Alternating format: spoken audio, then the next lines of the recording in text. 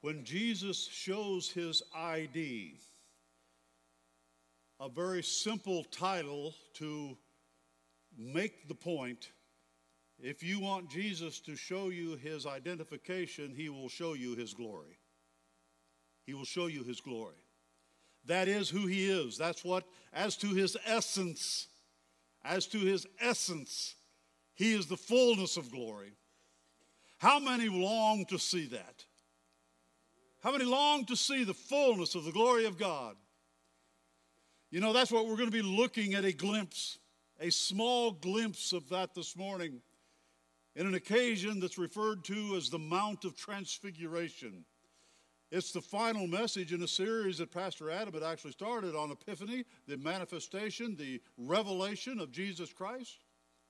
And we're going to look at this monumental moment, and we'll be reading the account from Matthew chapter 17. If you would like to stand, and if you are able, please.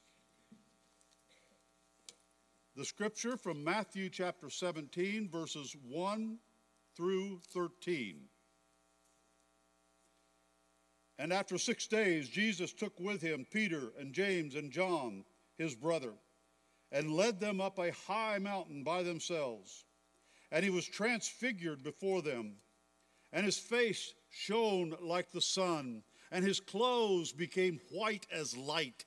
And behold, there appeared to them Moses and Elijah talking with him. And Peter said to Jesus, "Lord, it is good that we are here.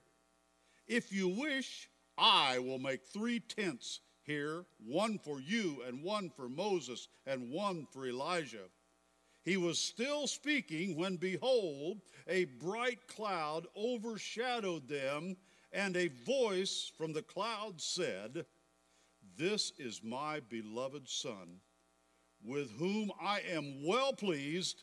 Listen to him." Now, folks, if I may pause, and let's just think about what just happened. It has a humorous note to it, but it's also very serious. I love these little details in Scripture. And while he was still speaking, God interrupted Peter. Do you see it? God interrupted Peter. Be careful, we aren't talking when we ought to be listening. Amen? God interrupted. A cloud envelops all of them. And we hear this proclamation from God the Father, "This is my beloved Son, with whom I am well pleased." Recorded in Matthew, Mark, and Luke, all 3 synoptic gospels. That is recorded. Luke, and listen to him. And Luke adds, "my chosen one." Verse 9. Verse 8.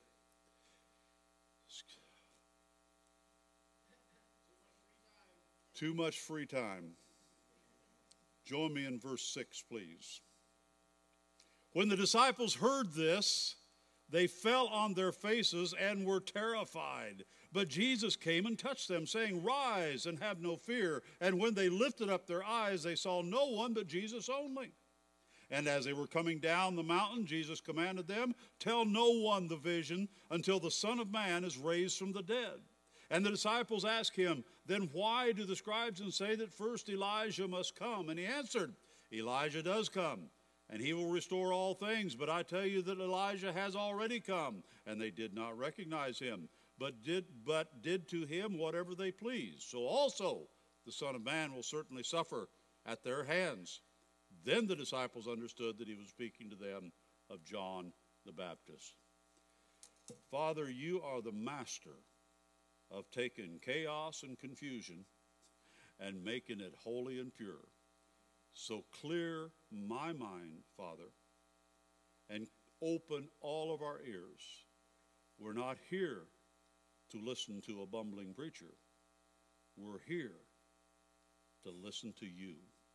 Speak to us, O God, please, in Jesus' name. Amen. Amen. Please be seated. You know, Jesus was always taking his followers somewhere. They were always going somewhere. They were going up the mountain, or they were going back into the valley. They were going to cross the sea and into the eye of the storm and out into still waters. But mostly, you know where Jesus took his followers? To school. To school. He was always taking them to school, and that's what he does to us. Folks, there is never a wasted moment in this life. Everyone can be redeemed by a holy God. Every moment, whether it's in the peak of our joys or in the valleys of our lows, God can redeem that for his glory. And sometimes we don't understand it, but we must believe it. We must believe it's true. Never without a purpose, always on track with the cross before them. Just previous to this account, in Luke chapter 9, as recorded, the last thing Jesus said in that little conversation, and he said to all, if anyone would come after me, let him deny himself and take up his cross daily and follow me. Then we have the transfiguration. So let's join in one of the greatest Bible conferences ever held. How many would go to an event knowing that the warm-up speeches was by Elijah and Moses and the keynote speaker was Jesus? How many would go to that Bible conference? Someday we're going to get it. Someday we're going to be sitting at the feet of Jesus, bowing at the feet of Jesus, and Moses and Elijah is going to be there. Hallelujah. And Cliff Fisher will probably be around somebody older than him.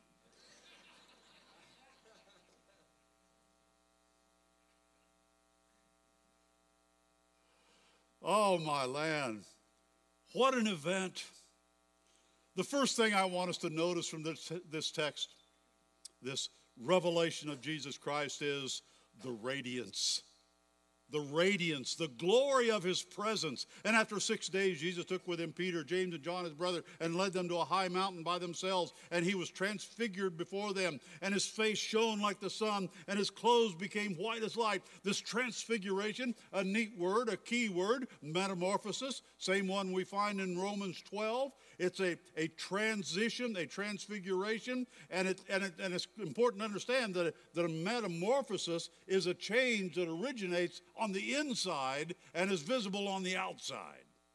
So Jesus was transfigured. Our Lord's glory was not a reflection, it radiated from within. As to his essence, he is the fullness of glory. And here we have Moses and Elijah and Jesus together. These are the big guns.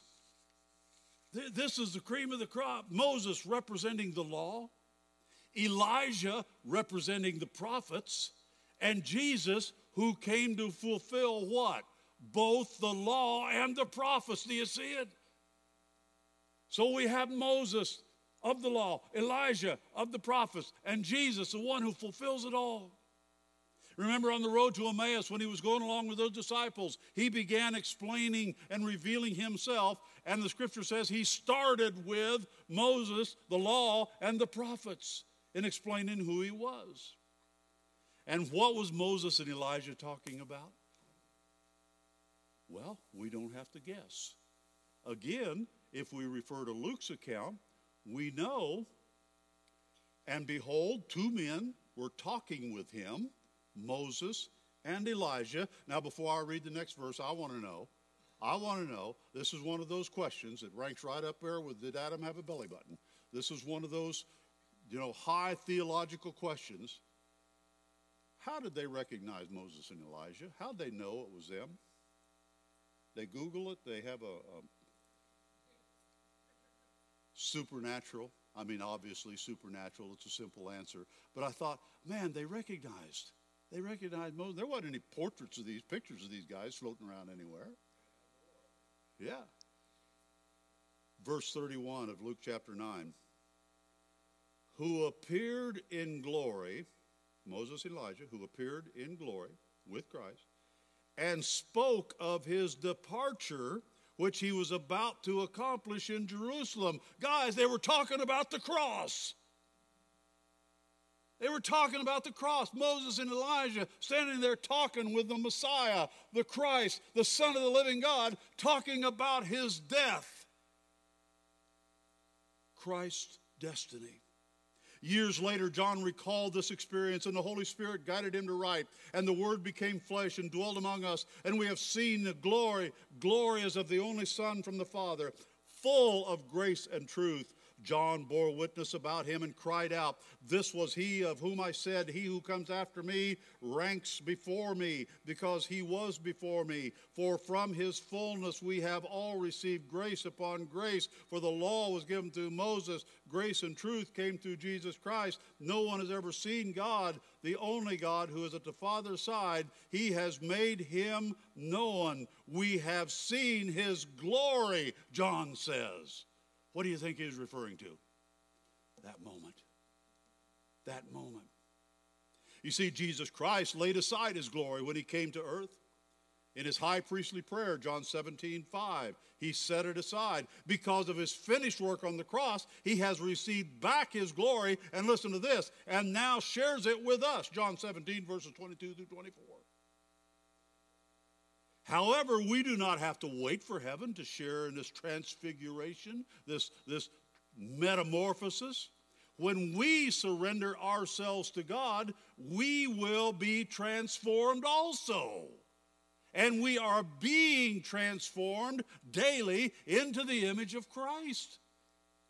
As we yield to the Spirit of God, he changes, he transfigures us from glory to glory. 2 Corinthians 3:18. As we look into the Word of God, we see the Son of God and are transfigured by the Spirit of God into the glory of God. Can I say that one more time? As we look into the Word of God, we see the Son of God and are transfigured by the Spirit of God into the glory of God. Somebody say amen. Point number 2, the revelation. We have seen the glory of his presence. This is the glory of his person.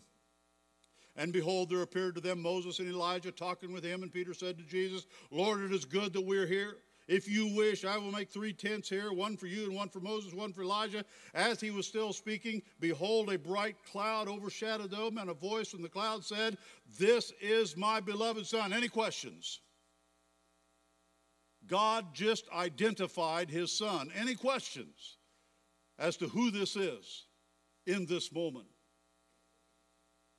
And while all of this was going on, the 3 privileged disciples, through much of the event, were sleeping. Sleeping. Does that sound familiar? Didn't that happen again? Yeah, in just a very short period of time. Peter's suggestion really reminds us of the Jewish holiday, the Feast of Booths. And in the Bible, that celebration was related to the future kingdom. Isn't that interesting? Peter wanted Jesus to hold on to the glory apart from the suffering. But this was not God's plan. The Father interrupted Peter by bathing the scene in a cloud of glory and speaking out of the cloud. I think he got Peter's attention, at least for a time. "This is my beloved Son with whom I am well pleased." Then God the Father adds, listen to him. Do these words sound familiar? The baptism of Christ, the Spirit appeared and the Father spoke. And when Jesus was baptized, immediately he went up from the water. And behold, the heavens were opened to him. And he saw the Spirit of God descending like a dove and coming to rest on him. And behold, a voice from heaven said, "This is my beloved Son with whom I am well pleased." God thinks a lot of his Son, folks. He thinks a lot of his Son. But he was still willing to give him up as a sacrifice for us sinners. "This is my Son," Luke records, "my chosen one." But all 3 gospel writers say, listen to him. Is there any doubt who is there with Moses and Elijah? We have the radiance of his glory, the glory of his presence. We have the revelation of his identity, the glory of his person. And now we have the response, the glory of his power. The glory of his power. When the disciples heard this, they fell on their faces and were terrified. But Jesus came and touched them, saying, "Rise and have no fear." And when they lifted up their eyes, they saw no one but Jesus alone. What was their response? They fell on their faces, terrified. A pagan psychologist named Sigmund Freud claimed in his writings that this God person, even though he doesn't exist, he was invented, imagined by ignorant people who wanted something or someone to accommodate all their fears. How come this one who was just here to accommodate all of our fears scared to bejiggers out of bejiggers? Is that Greek? Bejeebers. Bejeebers, there it is. That's the Hebrew version. Yeah, bejeebers.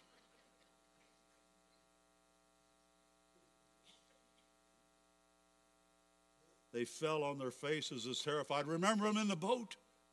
Remember in the boat when Jesus stood up and calmed, he spoke to the wind and waves and he said, "Be still," and it was. And the disciples were scared. They said, "Who is this that even the wind and the waves obey?" This is our Jesus, amen. This is our Jesus that even the wind and the waves obey him. John would see the glorified Christ in a vision on the Isle of Patmos. And listen to this, please. "I, John, your brother and partner in the tribulation and in the kingdom and in the patient endurance that are in Jesus, was on the island called Patmos on the account of the word of God and the testimony of Jesus. I was in the Spirit on the Lord's day, and I heard behind me a loud voice like a trumpet saying, 'Write what you see in a book and send it to the 7 churches, to Ephesus, to Smyrna, to Pergamum, to Thyatira, to Sardis, to Philadelphia, to Laodicea.' Then I turned to see the voice that was speaking to me. And on turning, I saw 7 golden lampstands. And in the midst of the lampstands, one like a son of man, clothed with a long robe and with a golden sash around his chest. The hairs of his head were white, like white wool, like snow. His eyes were like a flame of fire. His feet were like burnished bronze, refined in a furnace. And his voice was like the roar of many waters. In his right hand he held 7 stars. From his mouth came a sharp 2-edged sword. And Jesus' face was like the sun, shining in full strength. And when I saw him, I fell at his feet as though dead." The glory of Jesus will put us flat on our faces. But he said, now listen to this and relate it back to the transfiguration. But he laid his right hand on me. Remember the transfiguration? But he touched us. He touched us. Guys, this is a moment. This is a moment that needs to go down and must be, it is recorded in history, but we must understand it. You know, in the Sistine Chapel at the Vatican, I remember standing there and looking up at the great portrait, the Michelangelo portrait of the hand of God reaching down and touching the finger of Adam. This is it. This is it. This is where the song comes from. He touched me. Brothers and sisters, I appeal to you this morning. Have you been touched by the living God? Have you been touched by the glorified Christ? Has he touched you? If he has, you were changed forever. You cannot be touched by deity and remain the same. We will be transformed, transfigured. He said, "Fear not, I am the first and the last and the living one. I died, and behold, I am alive forevermore, and I have the keys of death and Hades. Write therefore the things that you have seen, those that are and those that are to take place after this. There's only one reasonable response to encountering the glory of God: collapse. Collapse. Just, your knees are just going to buckle under you, and we're going to go down. But you see, my friends, I am fearful that we have lost much of that fear and reverence in modern Christianity. And I say modern Christianity, not authentic original. Does the presence of God still strike? And I'm not talking about paralyzing fear to be afraid of. Oh, no, oh, no. I mean reverent fear.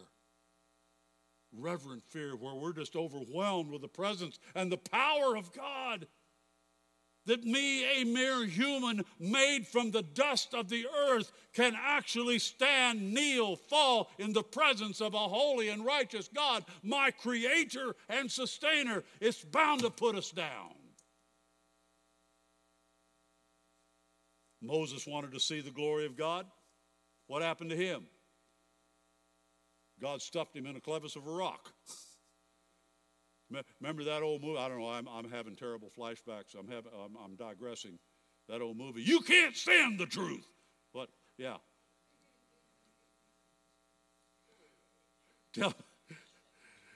Moses, you cannot stand to see my face, but I'll like to see my backside as I pass by. And so God passed by, and Moses got a glimpse of the backside of God, because he couldn't look him in the face and survive. Oh, the power of Christ. What a text. Elijah wanted to have a little pity party on the mountain one day, and he had hidden in a cave feeling sorry for himself, and the Lord called him out. And there was wind, and there was earthquakes, and there was fire, and everything. And he stood in the mouth of the cave, and God just spoke softly. Hey, Elijah, I'll paraphrase the whole thing. Get over yourself. Get over yourself. I've got plenty of prophets in reserve. You're not in this all alone. And besides, God alone is a majority. Elijah experienced the glory of God. So here now, in final, we have Moses and Elijah and John and James and Peter that have all witnessed the glory of Christ, and none of them were ever the same. In John 1:14, and the Word became flesh and dwelt among us. We have seen his glory, glory as of the only Son, the Father, full of grace and truth. James 2:1 records, my brothers, show no partiality as you hold the faith of our Lord Jesus Christ, the Lord of glory. Listen to these words of Peter, recorded later in his epistle. For we did not follow cleverly devised myths when we made known to you the power and coming of the Lord Jesus Christ, but we were eyewitnesses to his majesty. What's he talking about? He's talking about this moment, the transfiguration. We were eyewitnesses to his majesty. For when he received honor and glory from God the Father, and the voice was borne to him by the majestic glory, this is my beloved Son, with whom I am well pleased. We ourselves heard this very voice borne from heaven, for we were with him on the holy mountain. It made a difference in Peter's life. It made a difference. Fourth point, and very quickly, we've had his radiance, his revelation, his response, and now the topic of the discussion, Moses, Elijah talking to Jesus about what? His death, the cross, the reconciliation, the glory of his purpose. And as they were coming down on the mountain, Jesus commanded them, tell no one the vision until the Son of Man is raised from the dead. And the disciples asked him, then do the scribes say that why do the scribes say Elijah must come? And he answered, Elijah does come, and he will restore all things. But I tell you, Elijah has already come, and they did not recognize him, but did to him whatever they pleased. So also the Son of Man will certainly suffer at their hands. Then the disciples understood that he was speaking to them about John the Baptist. Moses and Elijah with Jesus, talking about his exodus, his departure. And the word translated into Hebrew is exodus, that he would accomplish at Jerusalem. His suffering and death would not be an accident, but an accomplishment. Peter used the word Exodus in describing his own death. 2 Peter 1:15. For the believer, death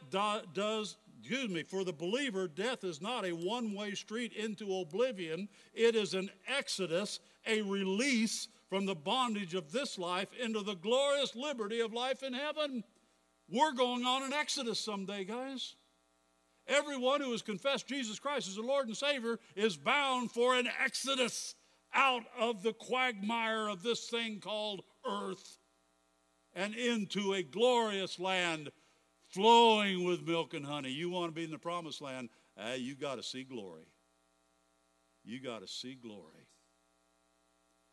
Peter could not understand why the Son of God would submit to evil men and willingly suffer. Listen, please, in closing, the transfiguration was God's way of teaching Peter that Jesus is glorified when we deny ourselves, take up our cross, and follow him. Remember where we started, Luke 9:23? This is the lesson for us today, folks. Listen, please, again. Remember, Jesus took everybody to school, right? Well, he's taking us to school, teaching us things. The transfiguration was God's way of teaching Peter that Jesus is glorified when we deny ourselves, take up our cross, and follow him. The world's philosophy says, save yourself, but the Christian philosophy is die to self. Die to self. As he stood there in glory, Jesus proved to the three disciples that surrender always leads to glory. First, the suffering, then the glory. First, the cross, then the crown. Hallelujah. Each of his three disciples would need this important truth. James would be the first disciple to die. John would be the last of the disciples to die. But he would go through severe persecution on the Isle of Patmos. Even on the Mount of Transfiguration, Peter's still trying to tell Jesus how to do it, isn't he? Still trying to tell Jesus how to do it. In the garden, he would try to detour Jesus and fight for his release. You see, we have reconciliation with God the Father because the Son submitted to the Father's will. Now we must submit to the Son as the Lord of glory. Then something miraculous happens to us, and Moses shows up again in this passage, and I close with this. Now if the ministry of death carved in letters on stone came with such glory that the Israelites could not gaze at Moses' face because of its glory, which was being brought to an end, will not the ministry of the Spirit have even more glory? For if there was glory in the ministry of condemnation, the ministry of righteousness must far exceed it in glory. Indeed, in this case, what once had glory has come to have no glory at all because of the glory that surpasses it. Please track along with this. We're following the law into grace. For if what was being brought to an end came with glory, much more will that is permanent have glory. Since we have such a hope, we are very bold, not like Moses, who would put a veil over his face so that the Israelites might not gaze at the outcome of what was being brought to an end. But their minds were hardened, for to this day when they read the Old Covenant, the same veil remains unlifted, because only through Christ is the veil taken away. Follow me, please. Yes, to this day, whenever Moses is read, a veil lies over their hearts. But when one turns to the Lord, the veil is removed. Now the Lord is Spirit, and where the Spirit of the Lord is, there is freedom. And we all with unveiled faces, beholding the glory of the Lord, are being transformed into the same image from one degree of glory to another. Hallelujah! The veil is no longer there. Christ is now sharing his glory, and it's his glory, not ours. Please understand that. It's his glory, not ours, but we become partakers of his glory. The veil has been removed, and we are being transformed, metamorphosized into the very image of the glory of God. Whoa! Is that awesome? And we, with unveiled face, beholding the glory of the Lord, are being transformed into the same image from one degree of glory to another, for this comes from the Lord who is Spirit. My brothers and sisters, my friends, if you have never encountered the Lord of glory, I would invite you to give serious consideration to that. Just as surely as Jesus invited these 3 disciples to ascend to the mountaintop, he also called them to go back to the valley, because that's what the ministry is, in the valley. But in that moment, those 3 men were given a glimpse, and I'm talking just a glimpse, because someday the radiance of the glory of Christ will illuminate the universe. There will not be any need for a moon or a sun or stars, because his light alone will eliminate all that is. That's the fullness of the glory of Christ. And right now, he is sitting at the right hand of the Father in glory, waiting to hear the Father say, "Go get my people. Go get my people. It's time for the Exodus." Amen. Do you see it? It's all coming together right there. It's time for the Exodus. And then the eastern sky. The eastern sky is going to be illuminated. And he's going to appear in the heavens. And he's going to say, "Come on. Come on. Time to go. Everything's ready. It's time." Now, the first thing he's going to have to do, JD, is pick us up off the ground.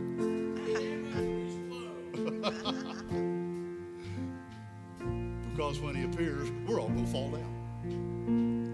We're all going to fall down. But he's going to touch you. Can you imagine a pitiful human like me? But now think about God himself. God himself is going to touch us. And Jesus Christ, the Lord and King of glory, is going to wrap his arms around us and say what? Welcome home. Welcome to my home. You in my house now. Amen. And it's full of glory. I pray now that you know the Lord Jesus Christ as your personal Lord and Savior. I pray that you have come to that point where he has literally put you on your knees, as he's done for many of us. And we've just fallen before him and say, "Lord, I'm a sinner. I'm a sinner. And I have no hope beyond my sinful state if you don't forgive me. I claim now to believe in your sacrificial death. I believe in your shed blood. I believe in your death. I believe in your glorious resurrection. And I believe that you're coming again. Lord, save me." And you will, at that moment, experience the glory of God. Let's stand as we have our song of invitation. Thank you for letting me go on for a few extra minutes. But I want you to know this. Jesus is coming. Amen. Jesus is coming. Yes. And it will be a glorious day.